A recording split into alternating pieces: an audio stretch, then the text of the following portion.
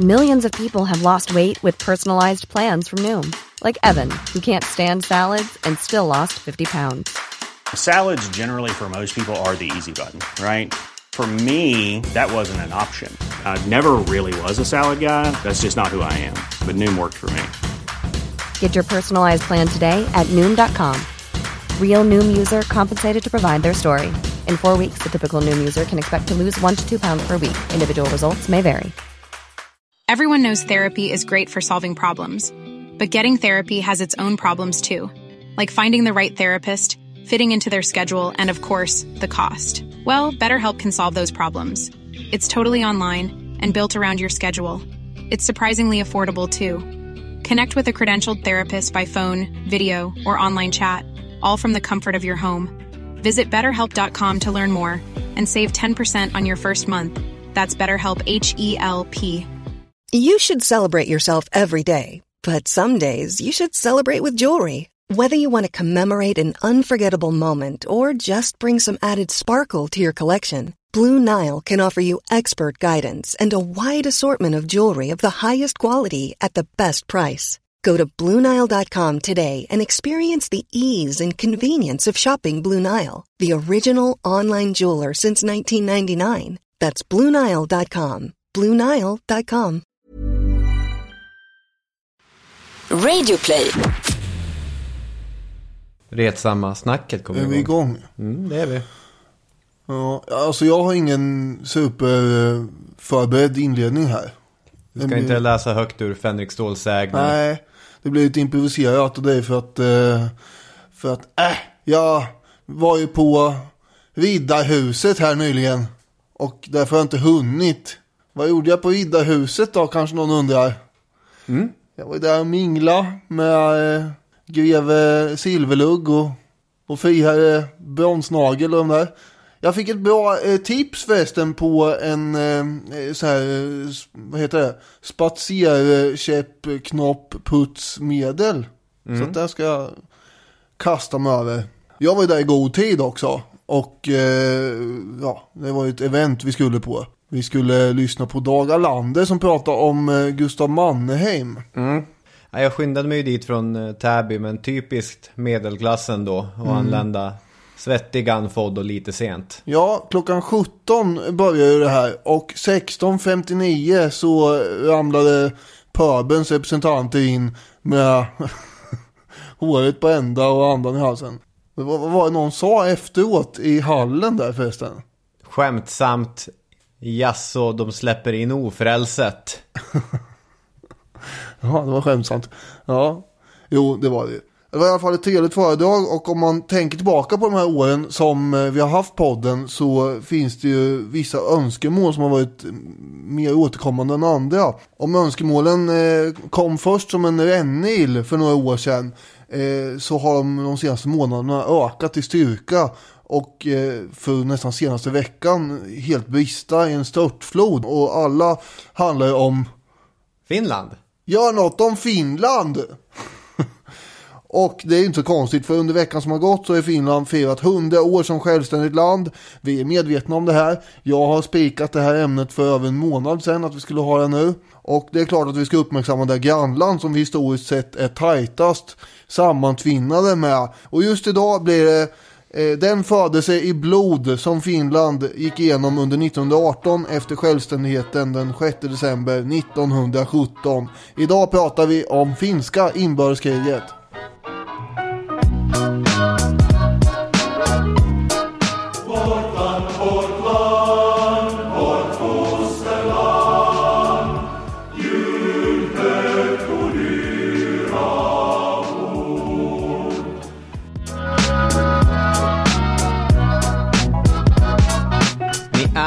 Varmt välkomna till det här avsnittet, nummer 183 i ordningen av Historiepodden. Med mig som pratar, Robin Olofsson heter jag, och mannen som är lite för nöjd med att ha fått vara på Riddarhuset heter Daniel Hermansson. Det är som om det vore första gången.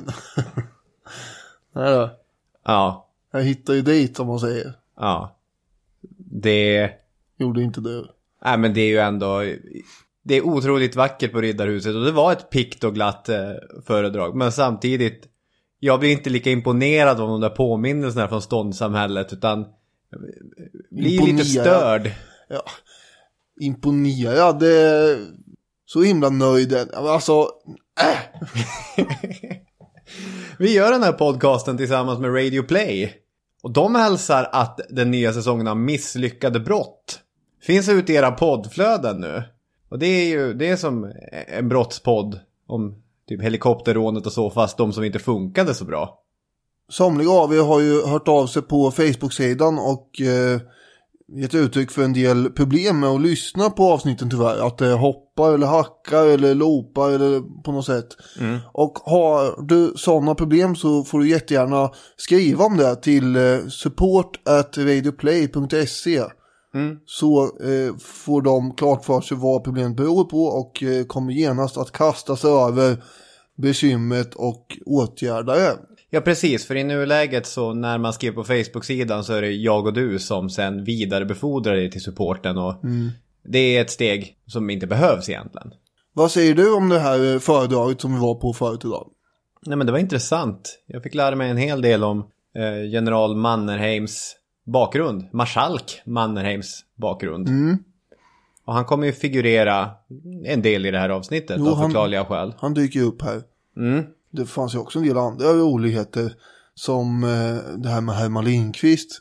Ja, ska du dra den? Nej, men Allander, han sa ju där att Herman Lindqvist, han har ju skrivit böcker om bland annat Finland och sådär.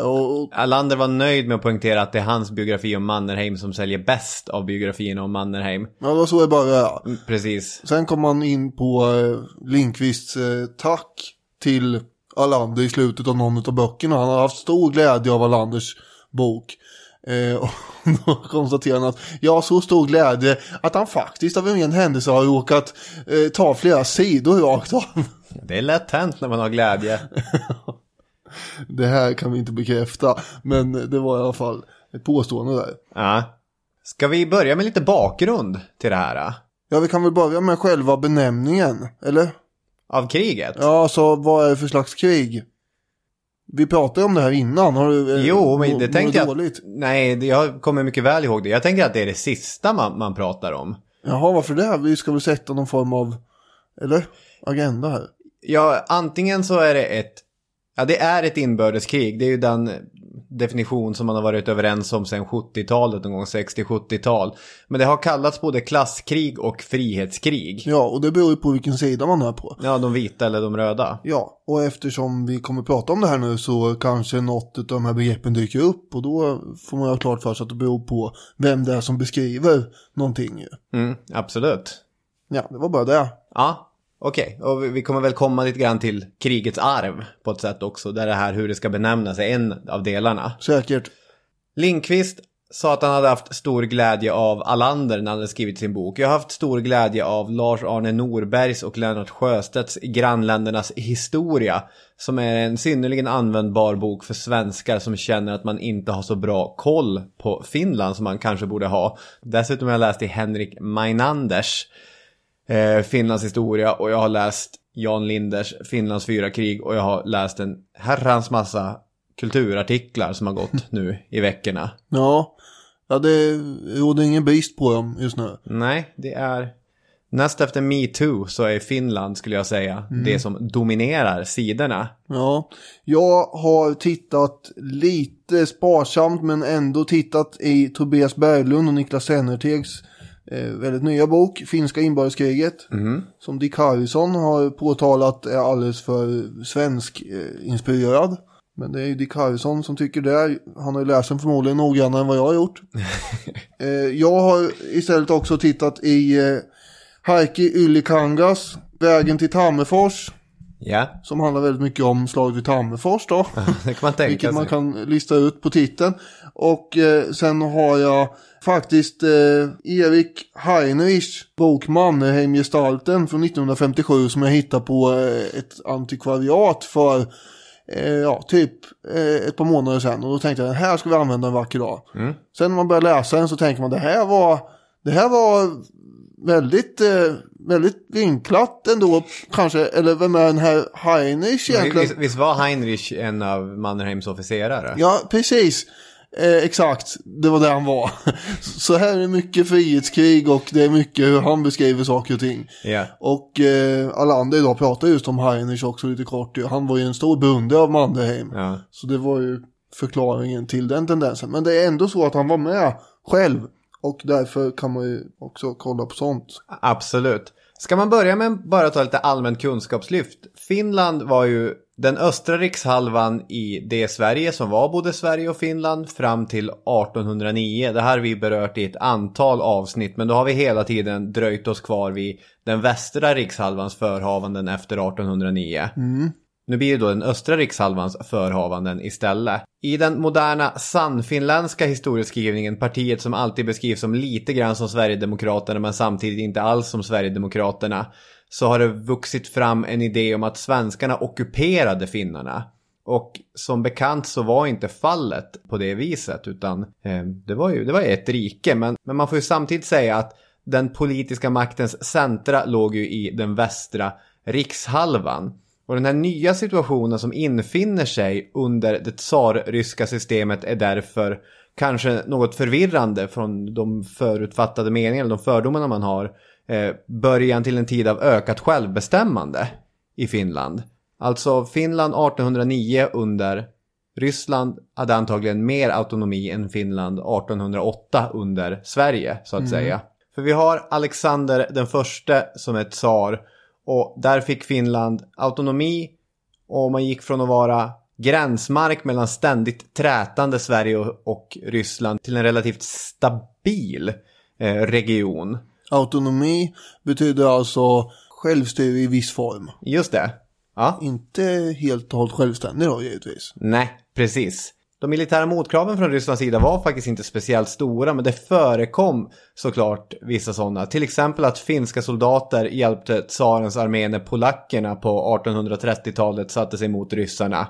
Det är någon typ av ironi i det hela. Sen har vi också tsar Alexander den andres landdagsordning som ökade friheten ytterligare. Och under samma period får man ett eget myntsystem. Och på senatstorget i Helsingfors, där står den gode tsar Alexander fortfarande staty, värjan vilandes på höften. En öppen hand som verkar säga varsågod. Väldigt inställsam staty till den ryska tsaren. Men det som kommer bli aktuellt för det som vi ska säga nu, att efter decennier av hyfsad autonomi så kommer försämringarna börja ramla in på 1890-talet. Och i stor utsträckning så hänger de samman med ett påfund som var all the rage i Ryssland. Förryssningspolitiken. Nationalismen, den var ju överhängande inte bara i Ryssland, den fanns ju överallt under den här perioden. Och dessutom hade moderniseringen med sin infernaliska järnväg, den här jäkla järnvägen som Leonard Fredrik Räv förbannade så hårt. Vår favorit av de reaktionära krafterna från den här tiden. Sedan 1870-talet så gick ju järnväg genom det svenska inlandet in i norra Finland. Och helt plötsligt så kunde storfurstendömet med lite otur bli en sorts blodåder för främlingar att pumpas in i den ryska huvudstaden. Så skulle man åka genom Sverige och sen genom Finland, då är man ju i Sankt Petersburg. Och det här är obehagligt av flera olika anledningar. Framförallt därför att Sverige och Tyskland hade ganska täta band under sent 1800-tal. Så att det fanns ryssar som oroade sig över att Finland, har vi så bra koll på vad som händer där egentligen? Ja, har vi det? Ja, bäst att skaffa sig lite bättre kontroll då. För den person som kommer bli symbolen för den nya förryssningspolitiken heter Nikolaj Bobrikov. Och 1898 blev han utsedd till generalguvernör i Finland. Då hade han i nästan 15 år verkat i Sankt Petersburg för att tsaren skulle ta det här svensk-tyska hotet på allvar. Knackat på varje dörr, skrivit varje brev, gjort allt han kunde för att föra sin fråga på protokollet. Med tsarens fullmakt beskars under hans period Finlands autonomi i stor utsträckning. Han tillskansade sig i princip diktatoriska befogenheter. Och den finska konstitutionen som garanterat viss autonomi, den var ej längre gällande. Och det här gjorde han fram till 1904. Fram till den dag då Eugen Schauman efter att ha läst nationaleposet Fänriksståls sägner för 100,000:e gången. Vandrade in i Helsingfors stadshus, plockade upp sin puffra, sköt i tur och ordning Bobrikov och sedan sig själv. Oj. Ja, dramatiskt. Eugen Schauman blev ju sen en sorts hjälte för finska nationalister då.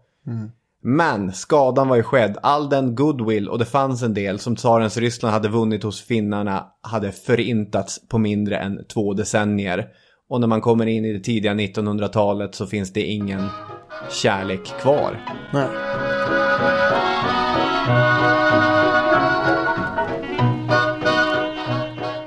Okej, den här finska illviljan mot Ryssland då, kommer den mötas med ond vrede, ond bråd död, hellfire?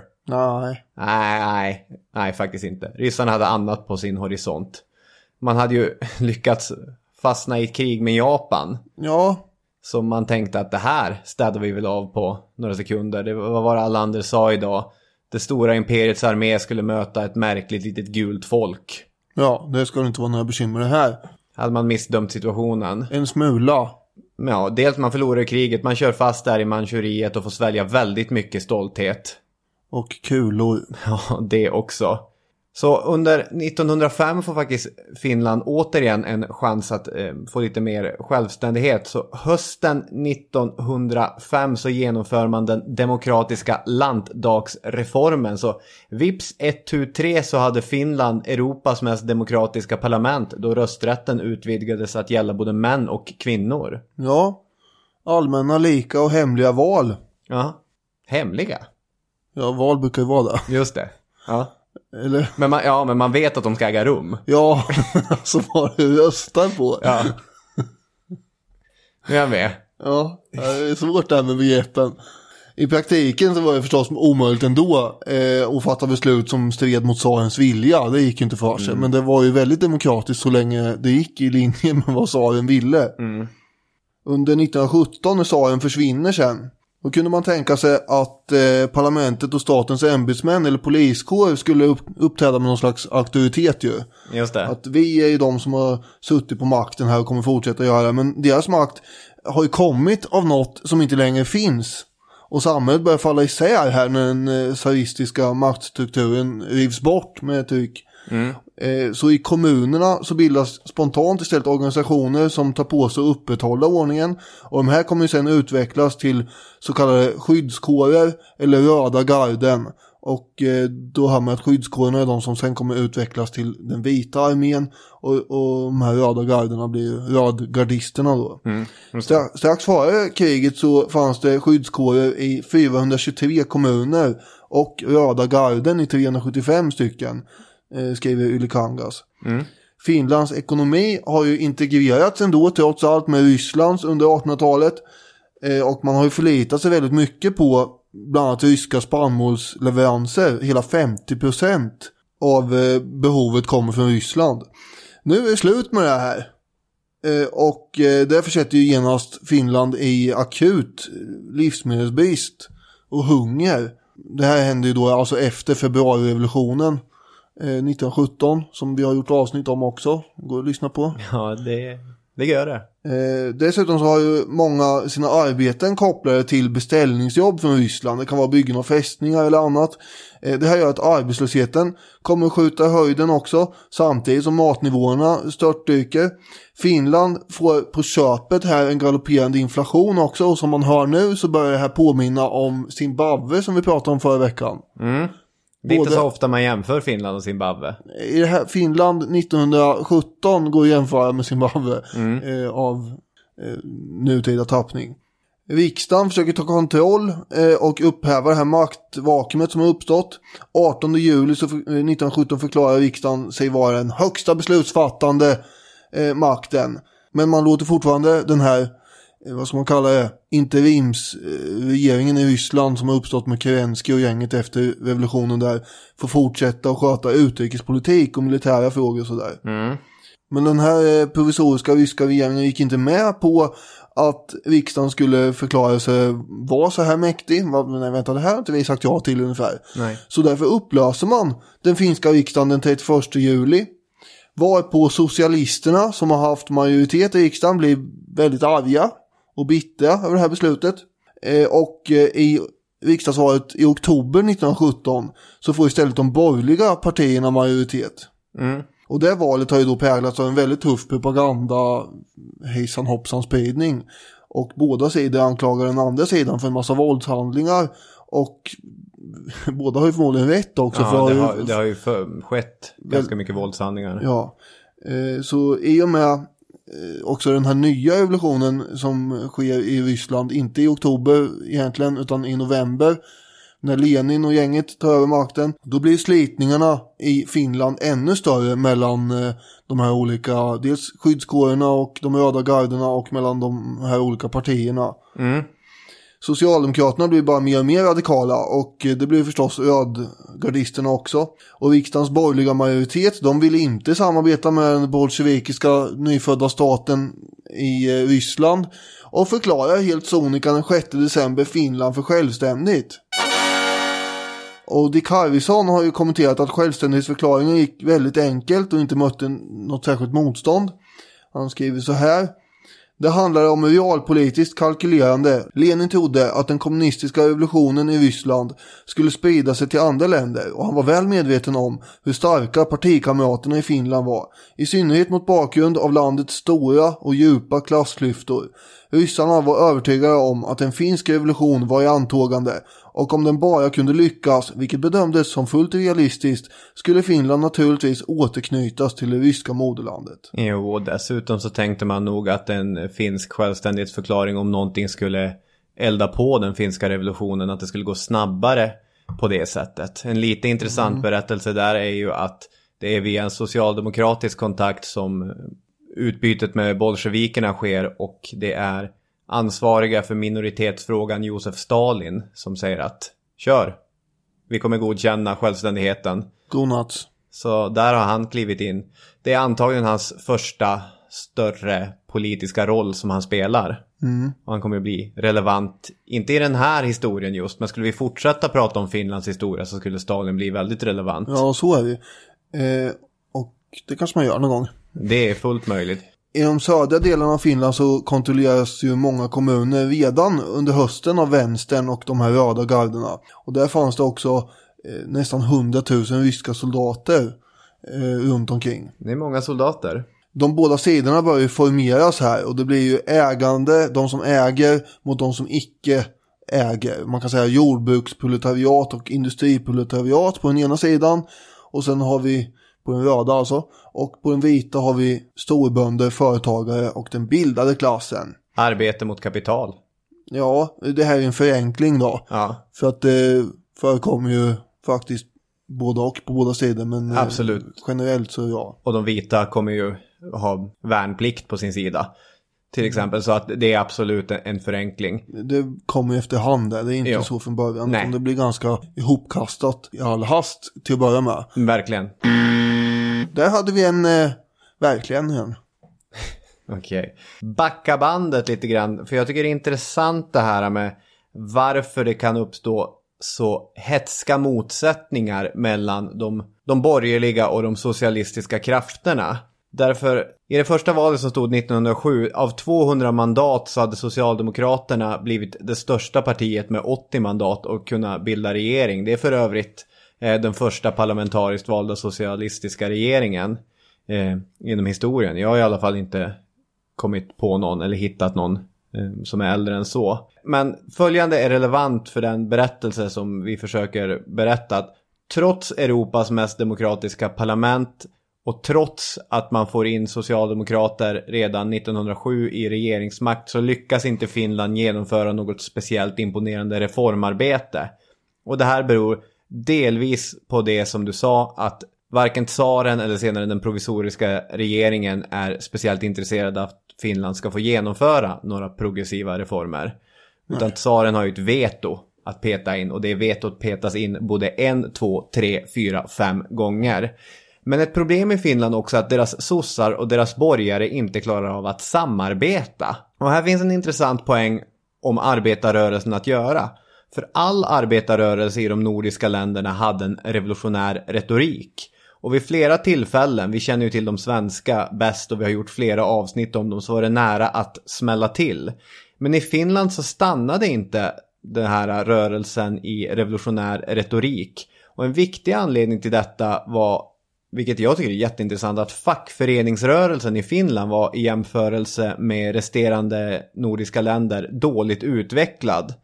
Om man kollar på landsorganisationens medlemmar i Sverige kontra Finland 1908 så ser vi att i Sverige så organiserade LO 1908 208 000 medlemmar. I Finland var det knappt 24 000. Och om man kollar till Sverige där fackets framsteg, små framsteg gällande konkreta förbättringar, för arbetarna så fungerar det som en motvikt till revolutionsiver. Och det här saknades i Finland. Dessutom så hade man den här känslan att det parlamentariska, eller att parlamentariska metoder överhuvudtaget inte fungerade, och det fick fäste i arbetarklassen. Tillsammans med de här drastiska klassklyftorna som ibland, inte alltid, men ibland var förstärkt av språkskillnader, så skapade i Finland bland finska arbetarrörelse en revolutionär mylla. Och det kommer svänga fram och tillbaka i Finland. Efter 1905 så följde en period av stramare tyglar från rysk sida gentemot Finland. Vi har ju Duman, den riksdag som tillkom i 1905 års kölvatten, som roffade åt sig makten att stifta lagar för alla regioner i hela imperiet. Och man sa att förvisso det ska finnas några finnar i Duman, ni ska ha representation här. No taxation without representation. Det körde man inte, utan ni har representation. Men det var naturligtvis ett stort avbräck för ett land som hade vant sig eller ansåg att man var ett land som hade stor autonomi. Så var kan man vända sig då som finsk frihetsivrare? Varför inte Tyskland? För den stormakt som allt mer tornat upp som Rysslands huvudkonkurrent, det börjar ske ett hel del utbyte mellan finska frihetsivrare och Tyskland. Och vi har ju det 27:e preussiska jägarbataljonen som kommer bli väldigt relevant i det här avsnittet. Redan i början på 1900-talet så flyr de i hemlighet till Tyskland. Så det är gäng frivilliga finnar som genomgår militär jägarträning, en militär elitutbildning. Och de kommer swisha in alldeles strax igen i avsnittet färdigtränade från tysk sida. Swish. Ja, massa swish och swishande. Men vi sa, vad hade vi? Första världskriget.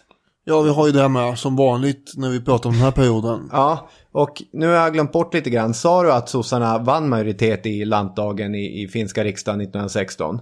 Det gjorde du, va? Jag sa att de hade majoritet i alla fall när de fick se riksdagen upplösas 31 juli 1917. Precis, och då har våra berättelser lite grann hunnit i kapp. För då har vi en lång historia ändå från 1907 av en arbetarrörelse som steg för steg blivit allt mer revolutionär. Och allt som behövs egentligen var ju att det ska klicka till någonting nu. Och det kommer det ju göra.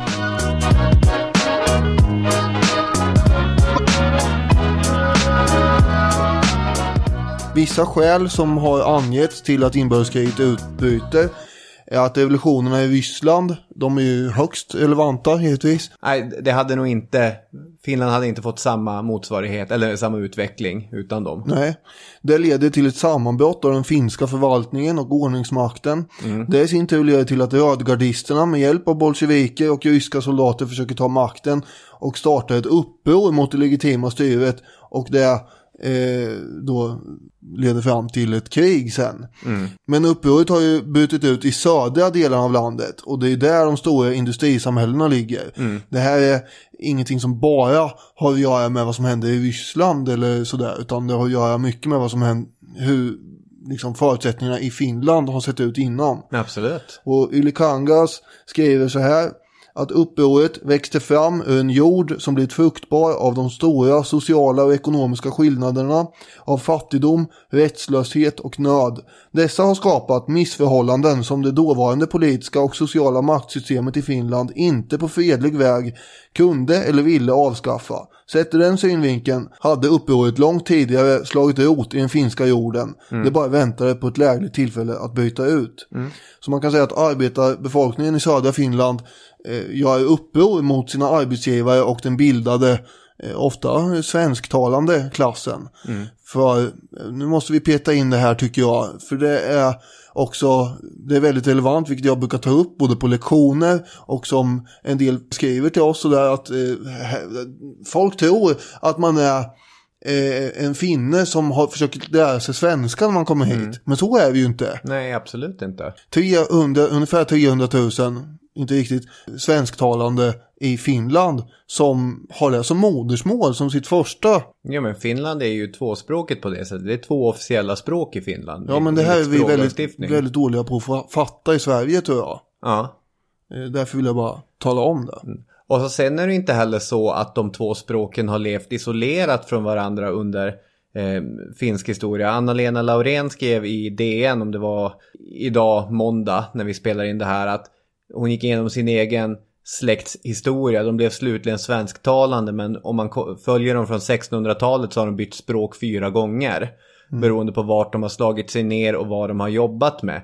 Så att även om svenskan var förvaltningsspråket och svenskan i viss utsträckning går att koppla till bättre bemedlade, så är det inte så enkelt som att säga att alla fattiga, alla arbetare pratade finska. Nej. Och alla kapitalägare pratade svenska.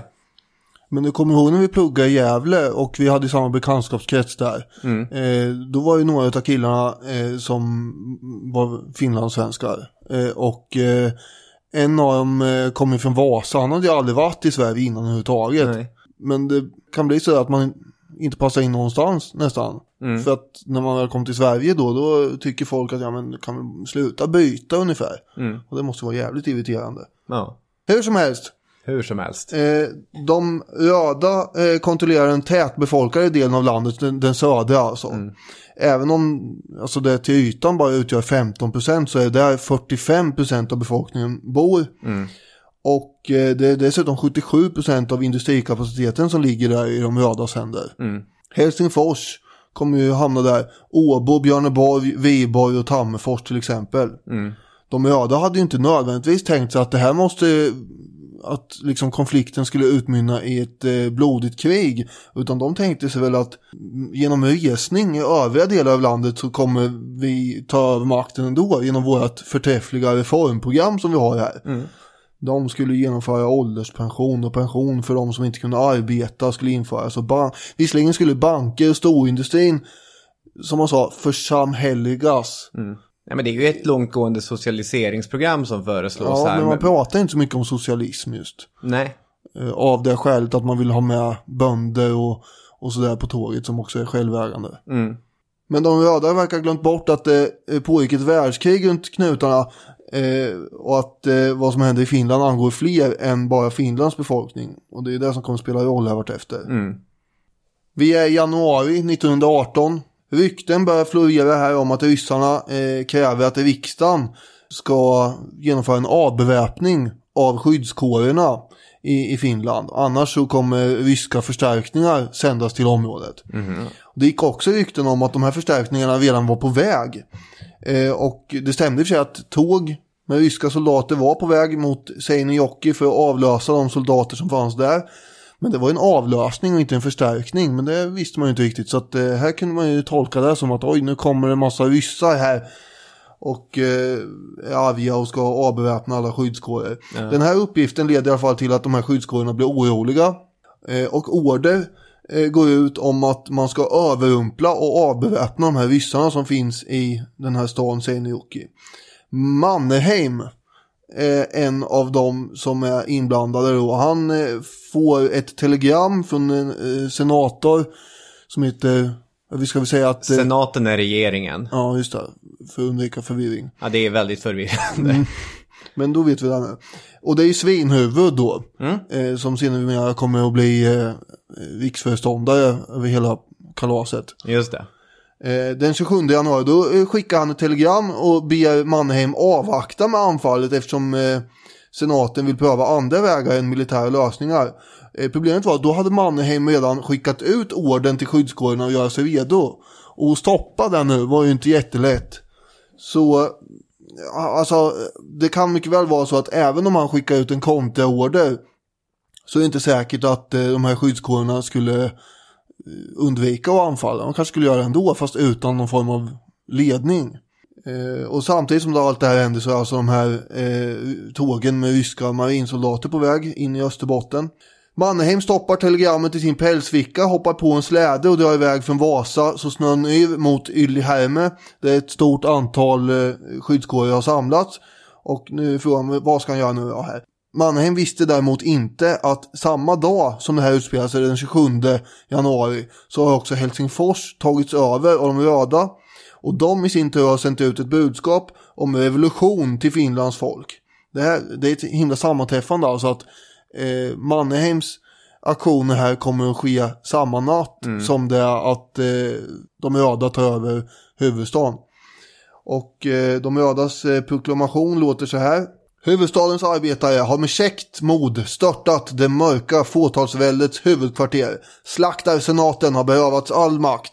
Hela den revolutionära makten i Finland tillhör numera de organiserade arbetarna och deras organ. Den störtade senatens väpnade anhängare må utan misskund nedgöras.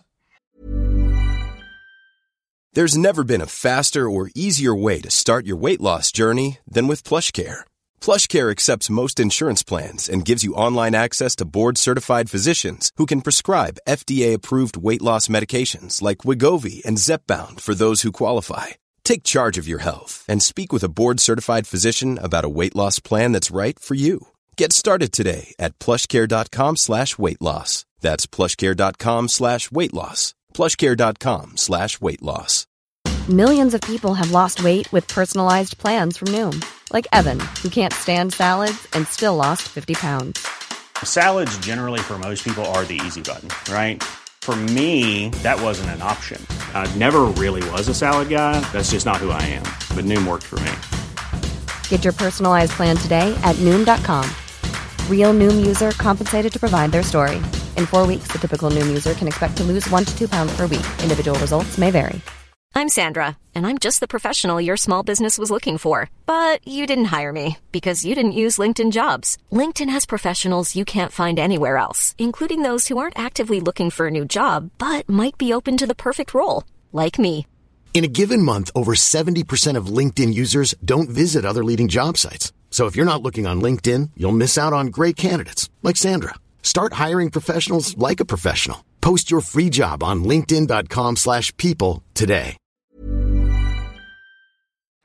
Och under natten mot den 28 januari så har rödgardisterna då i Helsingfors beväpnats också av ryska soldater och riksdagen är ju satt ur spel. Han har ju skridit snabbt till verket här, för 27 januari när vi får följa Mannerheim, då är han ju en man som verkar ha 100 000 trådar i något sorts nät och nystar och håller på. Ja, verkligen, men det är ju inte speciellt länge han har suttit där som överbefälhavare för de här skyddskårerna. Det är ju 18 januari som skyddskårerna blir lagligt juridiskt upphöjda till att vara den officiella armén i Finland. Och det är i samma veva som Mannerheim har tagit beslutet att flytta den finska regeringen, alltså senaten, från Helsingfors till Österbotten, där man har ett mycket starkare stöd. Och det här är ju de som vill tillskriva honom väldigt, väldigt stort inflytande över kriget. Det är en av de sakerna de lyfter fram, att om senaten hade suttit kvar i Helsingfors 9 dagar senare, när den här revolutionen börjar, då hade statskuppen varit lättare att genomföra. Nu blir det istället så att vi har en laglig regering, i deras ögon i alla fall, som sitter i Vasa. Och vi har en regering, folkkommissarat. Nej, vänta. Går det bra för dig? Nej, inte riktigt. Folkkommissariatet. Snyggt. Folkkommissariatet. Ja, det är inte så lätt det här. Nej, och hade det här varit för 100 avsnitt sen så hade vi klippt bort det där. Det gjorde vi antagligen inte nu. Nej, så att det är egentligen 2 stycken regeringar som båda har menar att de är den lagliga regeringen. Men lantdagen fanns ju fortfarande i Helsingfors. Och den får ju svårt att verka här nu. Så det här är alltså samma natt som de röda tar över Helsingfors, och angriper de vita skyddskårerna, de här ryska förläggningarna i Seinäjoki. Och de som ingick i de här kårerna var enligt Mannerheims senare ord då en handfull illa beväpnade män, vilka utan att rygga för en talös fiende började frihetskampen i Österbotten och Karelen. För det här var ju som sagt de var ju inte tränade egentligen militärer det här inte. Nej. Och även om de är upphöjda till att vara någon form av officiell armé så är de ju ännu inte en värnpliktsarmé så. Utan det är fortfarande skyddskårer och kommer vara in i februari tror jag man tar det beslutet. Ja. Kommer du ihåg hur arg Z Höglund var på de här svenska skyddskårerna som började grundas? Att han såg det som ren krigsförklaring. Nej. Det var ju det här potatisupprorsavsnittet som vi gjorde. När man började forma svenska skyddskårar så blev han så arg så att han rasade och han lovsjöng Branting som gick in och fördömde det här i riksdagen. Ja. Så de här skyddskårerna, det var inte bara en finsk företeelse. De poppade ju upp här och var. Ska man säga någonting kort om vem Mannerheim är? För det här är ju en... Jag gör det, så fortsätter jag min story här sen. Ja, för nu säger vi Mannerheim. Det är, hur riksbekant är Mannerheim? Är han inte riksbekant? Jag vet inte. Okej, nej det kanske han inte är. Lite snabbt i alla fall. Det här är alltså en adelsman, officer i den ryska armén sedan 30 år tillbaka. Ja. Kavallerist. Ja. Mångspråkig, pratar svenska, ryska, finska. Men rykten går om att han inte pratar finska. Och eftersom han har varit 30 år i rysk tjänst så finns det de som är skeptiska till den här svensktalande ryssifierade enligt dem adelsmannen. Precis, men han har varit i både det rysk-japanska kriget och första världskriget och Henrik Meinander, den kända finska historikern, skriver att det som de vita hade var professionellt befäl, vilket gav dem en klar favör i krigsföringen. Ja, det blir aktuellt sen. Precis, och att i Mannerheim så förenades på ett märkligt sätt en professionell militär, en klarsynt säkerhetspolitiker, en världsvan adelsman med erfarenhet från det kejserliga hovet, Gustav Mannerheim. Han var rätt man på rätt plats här. Vi fick veta en hel del också idag av Wallander om hans äktenskap och så vidare och hur han tragglar sig igenom olika ekonomiska kriser och sådär. Han blev ju tvingad nästan med någon rysk rik kvinna där som inte alls tyckte att det var intressant att prata pengar, utan de här godsen som hon hade, det var ingen som såg till att folk jobbar på dem till slut, så pengarna bara rann iväg och han tyckte att vi måste ju styra upp det här. Då ville inte hon vara med utan satt sig och spela piano för Högansjö istället för att prata pengar. Det gjorde man inte om man var adlig. Nej, det där i Ryssland. Du ska få fortsätta din story, men det där är så typisk rysk adel från den här tiden. Tjechovs Körsbärsträdgården är ju det klassiska exemplet. Så fort vi håller på att förlora allt. Ska vi inte ha fest ikväll? Den här studstaktiken. Ja, precis. Kvinnan som tappar allting därför att de kan inte tänka på pengar och det finns inga pengar kvar. Och då blir han kallad för bokhållarmentalitet att han har det. Vilket tydligen alla upp i Norden ägnar sig åt att försöka få någon snurr på saker och ting så att det blir någon vinst i. Ja. Det ska man inte hålla på med. Jag tycker det är viktigt med plus och minus. Klockan 9 på morgonen den 28 januari så fick Mannerheim det här meddelandet att den här riskfyllda operationen var över med framgång och ryssarna var avväpnade och tillfångatagna. Men Mannerheim tänkte ju inte stanna i och med det här, utan nu arbetar han snabbt här för att bygga upp en front mot söder, från vilket han sen då tänker fortsätta och återta landet. Just det. Och bakom den här fronten får det inte finnas några röda fickor inte. Så han skickar ett telegram till cheferna för alla övriga skyddskårer att de ska tillfångata de ryssar som finns i närheten och avväpna dem. Och klockan 15.20 nästa dag, den 29 januari, så skickar Mannerheim också ett meddelande till senatens ordförande. Och alla telegrafkontor i landet får också i uppdrag att informera myndigheterna runt omkring om vad det är som har hänt de senaste dygnen. Och det telegrammet låter så här. Den ryska militärens och de sämsta folkelementens mot fredliga medborgare begångna våldsdåd, plundringar och mord, av vilka särskilt tilldragelserna i Viborg starkt upprört Österbottens frihetsälskande bönder, har förmått mig att avväpna de ryska trupperna i Vasa, Lappo, Ylistaro, Seinäjoki, Jakobstad och Gamle Karleby. Om ej rödgardisterna underkastar sig den lagliga regeringen kommer landets uppretade bönder att med vapen i hand själva döma landets förrädare. Så lät det med det. Och i Tammerfors, som kontrollerades av rödgardister då, så var man i full färd här med att bilda revolutionsdomstolar och lägga ner borgerliga tidningar och sådär. Samtidigt så står det i revolutionskommitténs protokollmöte att ett telegram, citat, undertecknat någon Mannerheim lästes upp. Och det var ju just det här telegrammet som jag läste upp. Protokollet fortsätter också med att konstatera att meddelandet föranleder inte några åtgärder. Det här var ingen fara. Den borgerliga kretsen däremot i Tammerfors, de höll ju väldigt låg profil i nuläget förstås, men de tog de här uppgifterna mycket glatt till sig. Och telegrammet läses upp bland annat på en rektor Carlo Tiljes namnsdagsfest. Och han konstaterar sen att ingen som inte upplevde den stunden kan förstå vilken glädje detta första meddelande om det vita Finlands resning födde bland laglydiga medborgare. Okej. Och sen så hade även rektorn en vän som ringde upp och han var helt euforisk och både sjöng och vråla den här jägarmarschen som blev de vitas signaturmelodi. Den dånar ju där i bakgrunden och han höll på att skråla.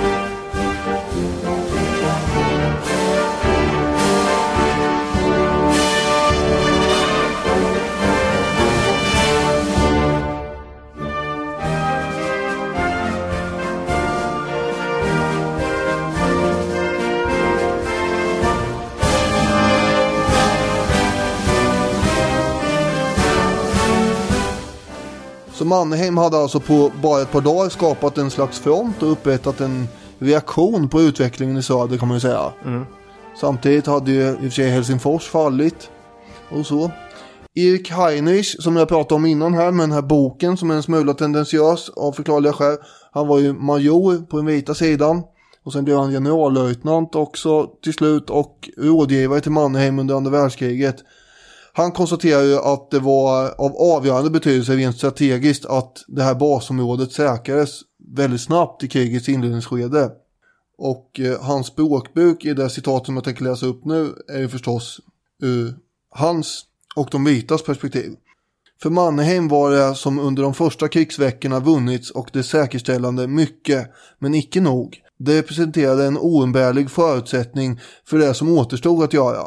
Landet skulle befrias. Det gällde att nu gå söderut, att angripa och besegra motståndaren. Att nedslå revolutionen i landets politiskt och kulturellt viktigaste delar och att avbryta sambandet med det jäsande Ryssland. Detta mål kunde nås endast genom offensiv krigföring.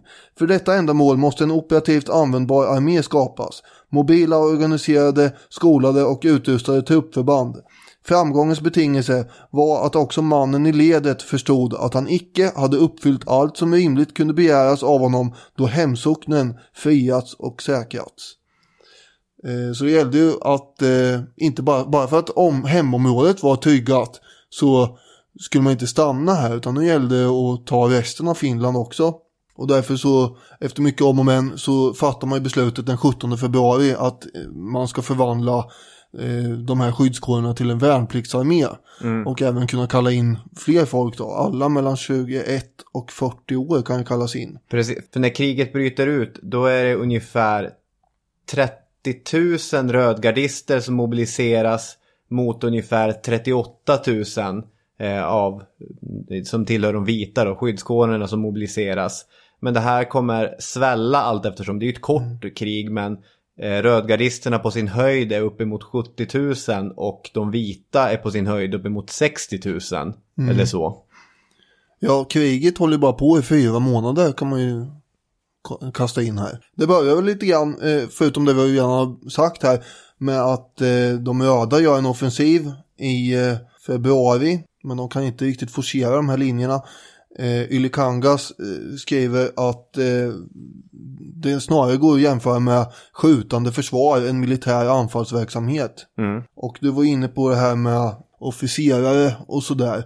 För vad de hade, de vita, åtminstone efterhand, det var ju bättre utbildning. Just det. Utrustningen kanske inte skiljer sig så jättemarkant åt alltid, men utbildningen var ju en helt annan nivå på den vita sidan. Bland annat så kom 84 officerare från Sverige och bistod den vita sidan.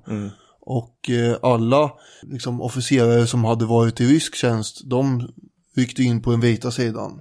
Henrik Meinander, han skrev till och med att materiell var ett problem för de vita egentligen rakt igenom. Allt eftersom kommer det komma mer, till exempel från Sveriges sida, men att det är just den här det är skillnad i befälet som är en markant skillnad. Utöver alla de här svenskarna så snackade jag om det här 27 preussiska, vad fasen de nu var. Jägare. Precis. För i februari 1918 så kommer de ansluta till den vita sidan efter att ha prövats i krig på tysk sida flera gånger. Och här kommer de välsmorda, duktiga, riktigt tränade soldater. Och det här är en så intressant, inte episod, men ett intressant exempel på Mannerheims befäl. De hade ju tänkt bilda ett elitregemente som skulle sopa allting rent framför sig. Att man skulle kunna sätta in dem här och var där det verkligen behövdes en smal spets. Trycka in i en ballong. Men Mannerheim, han ville splittra de här för han ville få kompetenta ledare och utbildare på plats bland sina styrkor. Att han ville stadga upp bredden. Ja. Bygga längst ner ifrån pyramiden, inte få en vassare spets. Och det här var jobbigt för det skulle innebära att jägarna, de här tyskarna, eller de var inte tyskar men de här som hade tränats i tysk skola och stridit mot ryssar, helt plötsligt skulle de kunna hamna under officerare som var gamla ryska officerare. Ja. Och det här är ju, nu kommer man ju till ett riktigt problem. Hur löser man det här? Det har inte varit några viktiga problem innan här. Jo, det är klart det är superakuta problem. Men här är ju 2 stycken saker som man ska tänka är svåra att förena. Och här kan man se hur skicklig han är, Gustav Mannerheim. För kompromissen som han föreslår är att trupperna, ni behöver inte organiseras i regementen utan ni kan organiseras i bataljoner under tyska chefer. Så han ska få ut dem där de kan fungera som utbildare, som tränare. Men han sätter inte in dem i sina regementen under gamla rysk-finska officerare. Och då får han in de här människorna där de behövs. Och flera av dem kommer bli generaler sen under andra världskriget och allt sånt där.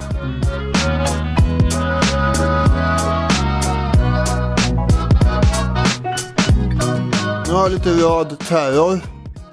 Efter statskuppen i Helsingfors 27 januari så begår ju rödgardisterna en rad mord på meningsmotståndare där i huvudstaden.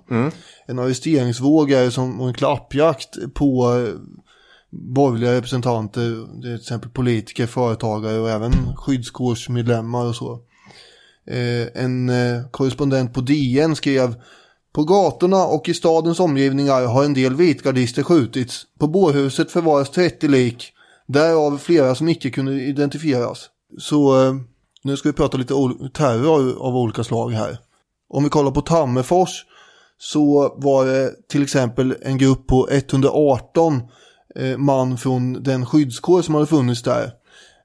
De hade alla möjliga skäl att försöka slinka ut ur stan.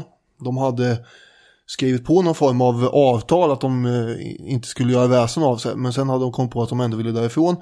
De hade beväpnat sig med handeldvapen och tagit sig ut ur stan med det troliga syftet i alla fall att leta upp en gömma med ungefär 75 gevär och 12 000 patroner lite längre bort. Och sen vet man inte vad de tänkte göra med det. Okay.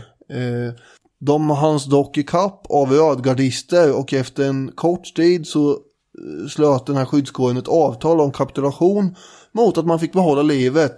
Just när den här sårade skyddskårschefen hade undertecknat kapitulationen och hans medlemmar hade avväpnats och radats upp vid en husvägg, då dyker ett nytt gäng rödgardister och ryssar upp. De var uppenbarligen inte inställda på att se någon kapitulera. De började genast skjuta omkring sig där och mot de här obeväpnade skyddskåristerna. Skottlossningen avbryts bara tillfälligt av att vissa av de här rödgardisterna som hade slutit avtalet kastar sig framför salverna och då bara vänta här nu, de ska vi inte skjuta. Men sen fortsätter det igen och Ylikanga som skrev att genom skottlossningens ljudmatta kunde man urskilja Samalistos order om att inställa eldgivningen. De sårades klagan, de nödställda skyddskåristernas rop och gardisternas oväsen. Här sköts det ihjäl 17 stycken obeväpnade och 26 stycken sårades. Det här blodbadet som utspelade sig i Suinola, tror jag. Ja, just det. Det användes sen då av de vita väldigt effektivt i propagandan. Och det var någonting som måste hämnas och sådär. Så där spelar man ju lite grann de vita i händerna när de fick en sån terrorhandling att anspela på. Redan före de här händelserna och före kriget så hade ju de röda 43 politiska mord på sitt konto åtminstone. Och även om ledarna för de här röda garderna fördömde våldshandlingar så hjälpte ju inte det så mycket. Den röda terrorn var ju en belastning för Finlands folkkommissariat. Just det, snyggt. Ja, första försöket. Om de ville så att säga vinna erkännande utomlands, vilket de ville av andra än nybildade Sovjet. Så därför så skickar man ut olika proklamationer där man fördömde den här terrorn som man själv stod för.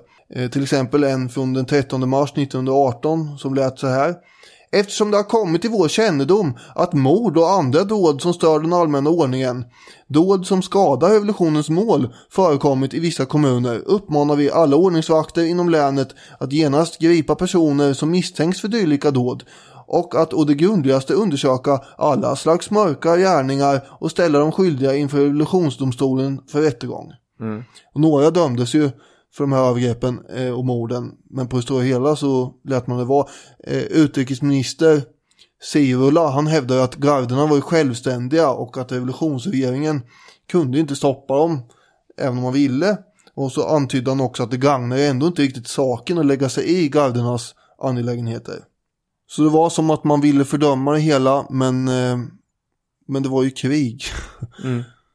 Många av de här brotten var väl också rent kriminella handlingar, får man tänka sig, som var inte order utan privata infall helt enkelt. Ska man säga allmänt om terrorn att före kriget och under krigets inledande skeende så är ju den röda terrorn den som är mest vanligt förekommande med sådana grejer som du beskriver. Rena mord och annat bruk av dödligt våld. Vad det lider så kommer ju den vita terrorn tillta.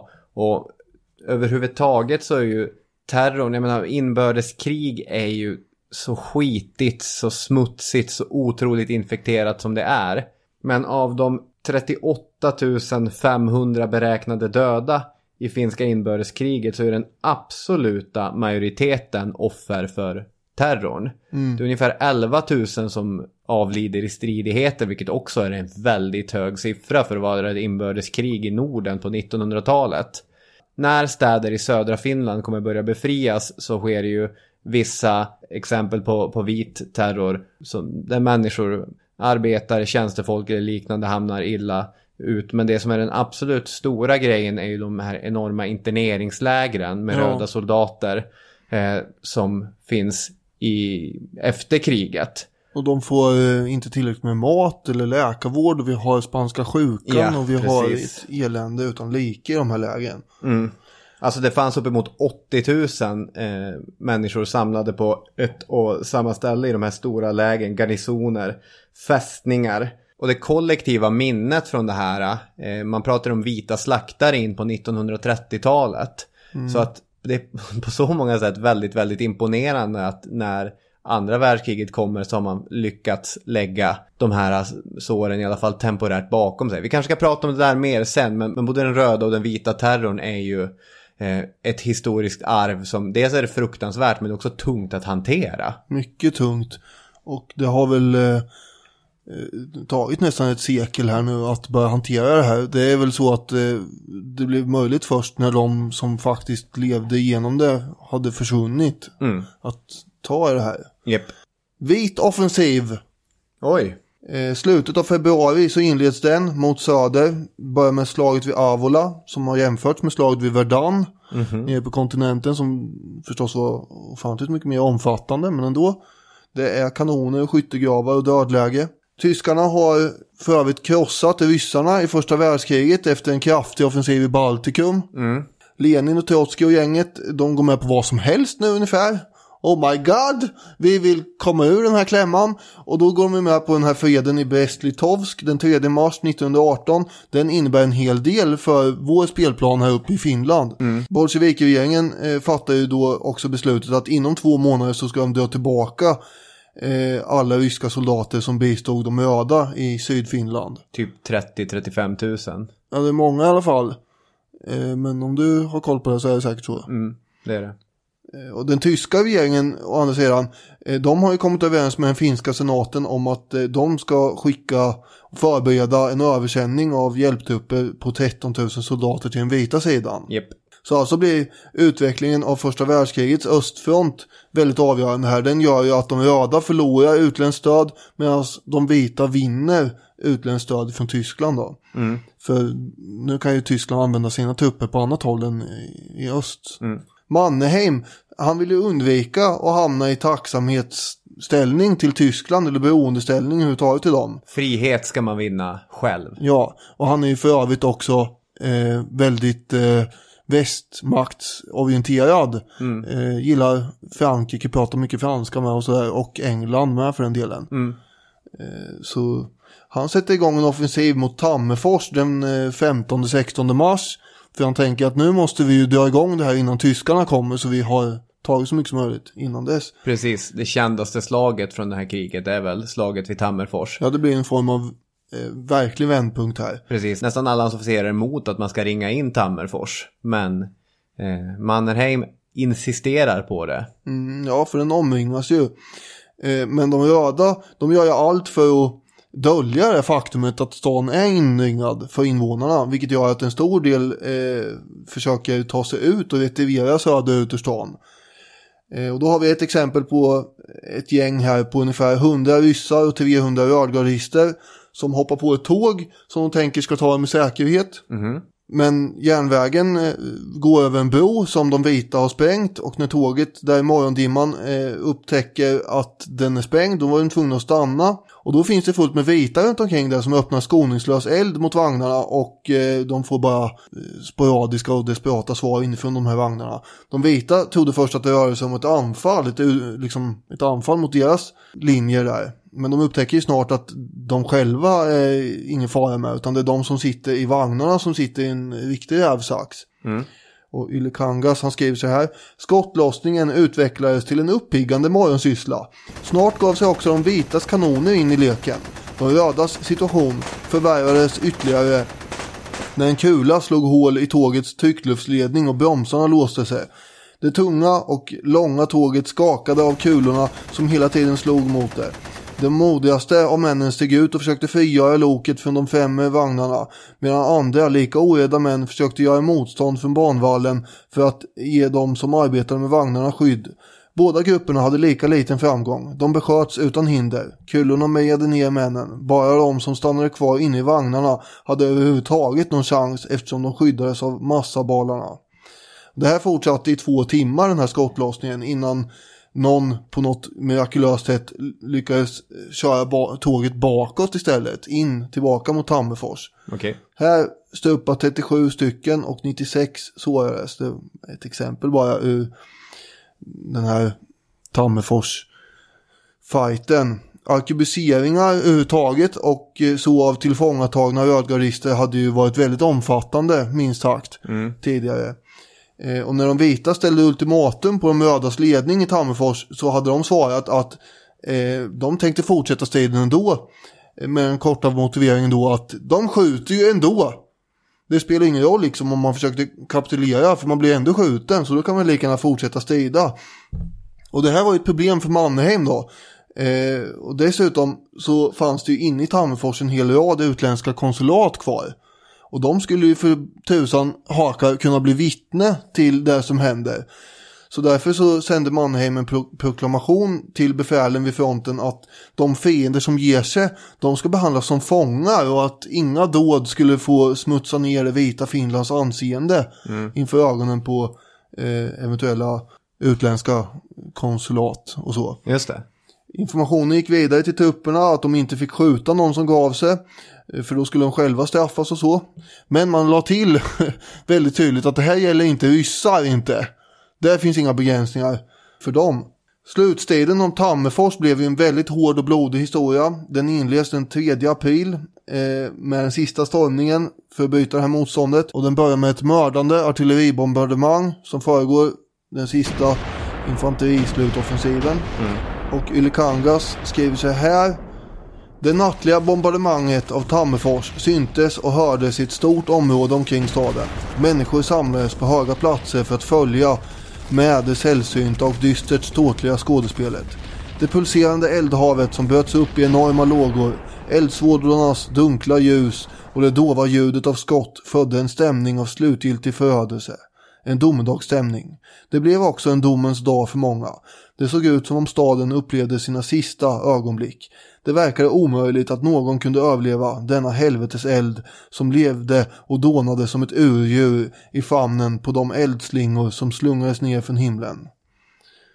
Sammanlagt så avfyrade båda arméernas artilleri ungefär 5000 skott i området med 70 kanoner. Och Ylikangas slår fast att den här artilleristriden som utkämpas vid Tammerfors är tveklöst den största artilleristriden som ägt rum i nordiska länders historia. Det är 22 000 från de vita trupperna som är delaktiga i det här och 25 000 från de röda, så bortsett från artilleriet, även när man räknar boots on the ground, enskilda människor, så är det bland det största. Det finns några slag från de senare finska krigen som är större, men annars är det svårt att hitta någonting i nordisk historia. Jan Linder sammanfattar det så här: segern vid Tammerfors hade för Finlands regering och dess unga armé en utomordentligt stor betydelse, militärt och politiskt. De revolutionäras bästa trupper var slagna och deras nordarmé försatt ur spel. På den röda sidan hade nära 2000 man stupat och 11 000 tagits till fånga. Segern var dock dyrköpt för regeringstrupperna som förlorade 600 man. Och det här var klart den 6 april. Vet du vad igenkänningstecknet för de vita var i slaget i Tammerfors? Nej, ingen aning. I bästa 1600-talsstil är en grankvist i mössan. Jaha, intressant. Jan Linder jämför också vid slaget vid Lund. Ja. På någon sorts...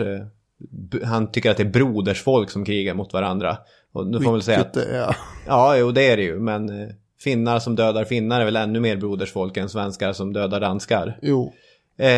Sen är det ju tråkigt det här också att Olof Palme dör vid slaget vid Tammerfors. Ja, det gjorde han, ja. För vi har ju svenska frivilligkåren, 450 man som är och slåss på den vita sidan. Olof Palme, det är farbror. Ja, det är ju... till Olof Palme. Just det. Precis, i den svenska brigaden där. Precis, Uppsala historiker och statsvetare och allt vad han nu var. Ja.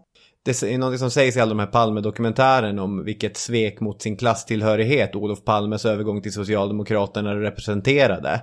Men det blir ju sällan så tydligt för en som när man inser att Olof Palmes farbror åkte för att skjuta socialister i Finland. Ja, det blir ju tydligt. Det är någonting. Ja. Vältaligt och bra, Robin. Vi går vidare.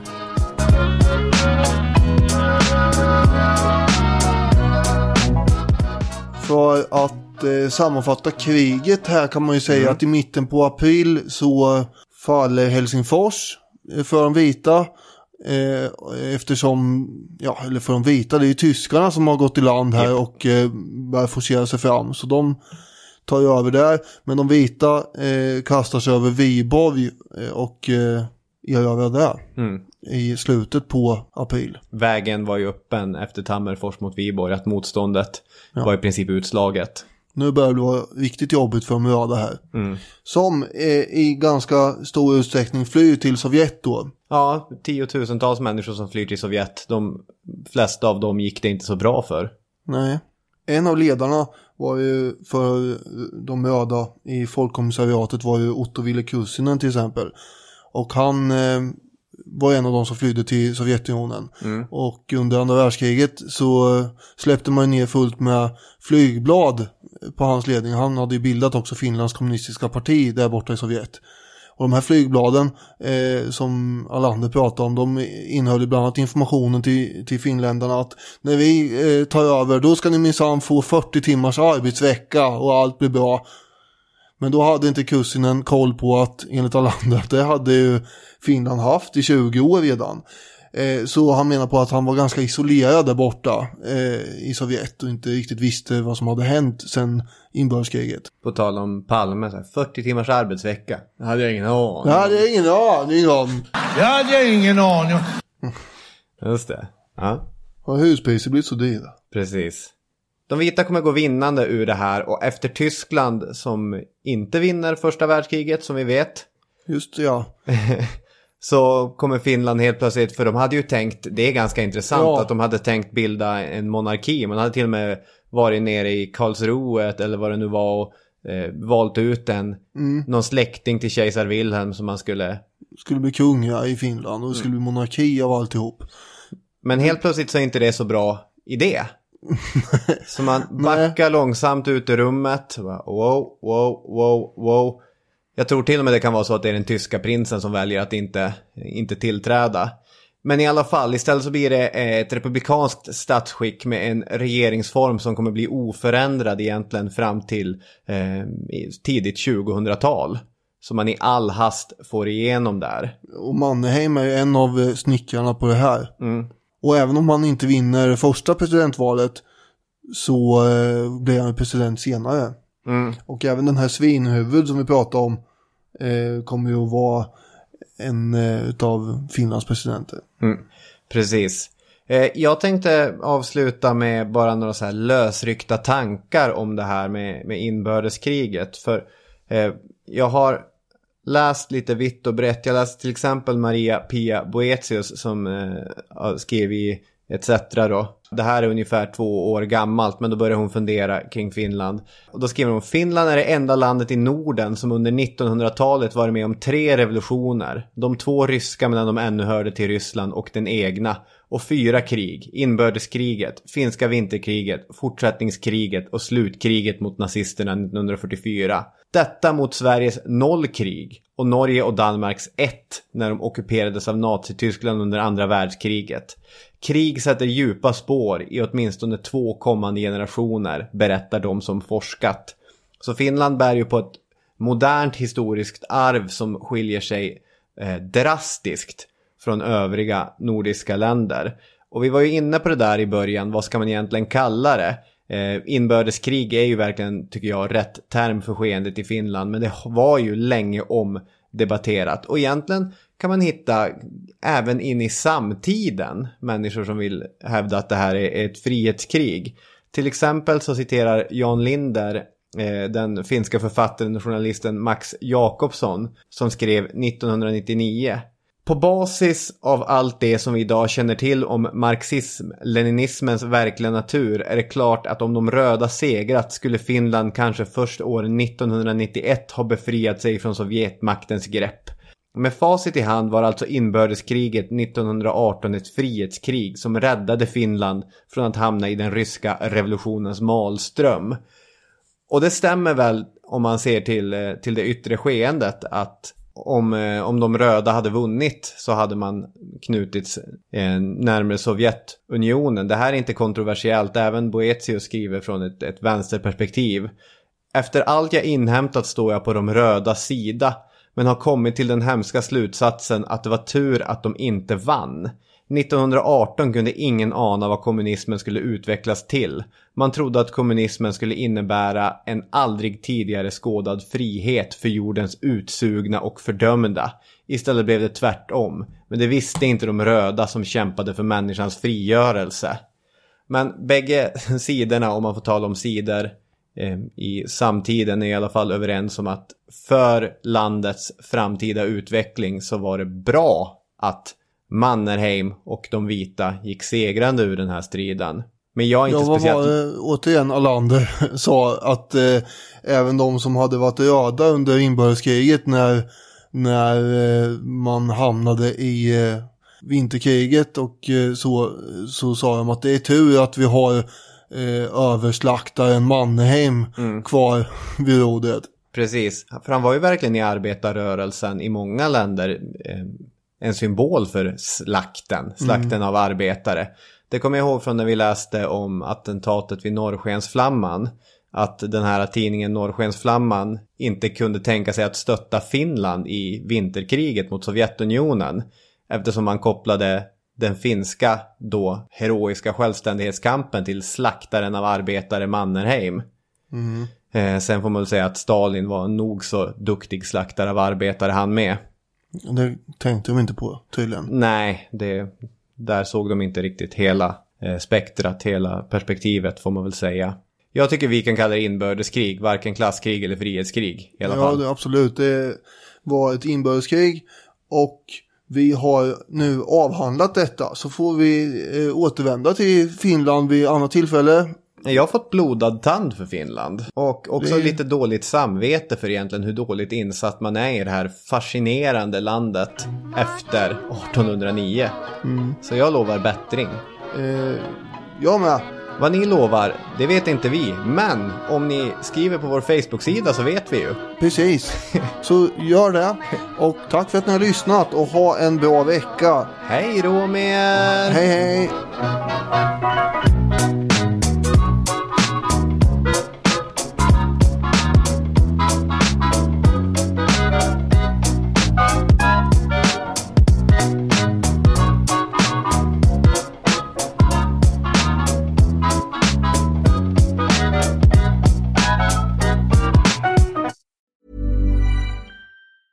Mom deserves the best, and there's no better place to shop for Mother's Day than Whole Foods Market. They're your destination for unbeatable savings, from premium gifts to show-stopping flowers and irresistible desserts. Start by saving 33% with Prime on all body care and candles. Then get a 15-stem bunch of tulips for just $9.99 each with Prime. Round out Mom's menu with festive rosé, irresistible berry chantilly cake, and more special treats. Come celebrate Mother's Day at Whole Foods Market. Even on a budget, quality is non-negotiable. That's why Quince is the place to score high-end essentials at 50 to 80% less than similar brands. Get your hands on buttery soft cashmere sweaters from just $60, Italian leather jackets, and so much more. And the best part about Quince, they exclusively partner with factories committed to safe, ethical, and responsible manufacturing. Elevate your style without the elevated price tag with Quince. Go to quince.com/upgrade for free shipping and 365-day returns. Need new glasses or want a fresh new style? Warby Parker has you covered. Glasses start at just $95, including anti-reflective, scratch-resistant prescription lenses that block 100% of UV rays. Every frame's designed in-house with a huge selection of styles for every face shape. And with Warby Parker's free home try-on program, you can order 5 pairs to try at home for free. Shipping is free both ways, too. Go to warbyparker.com/covered to try 5 pairs of frames at home for free. warbyparker.com/covered.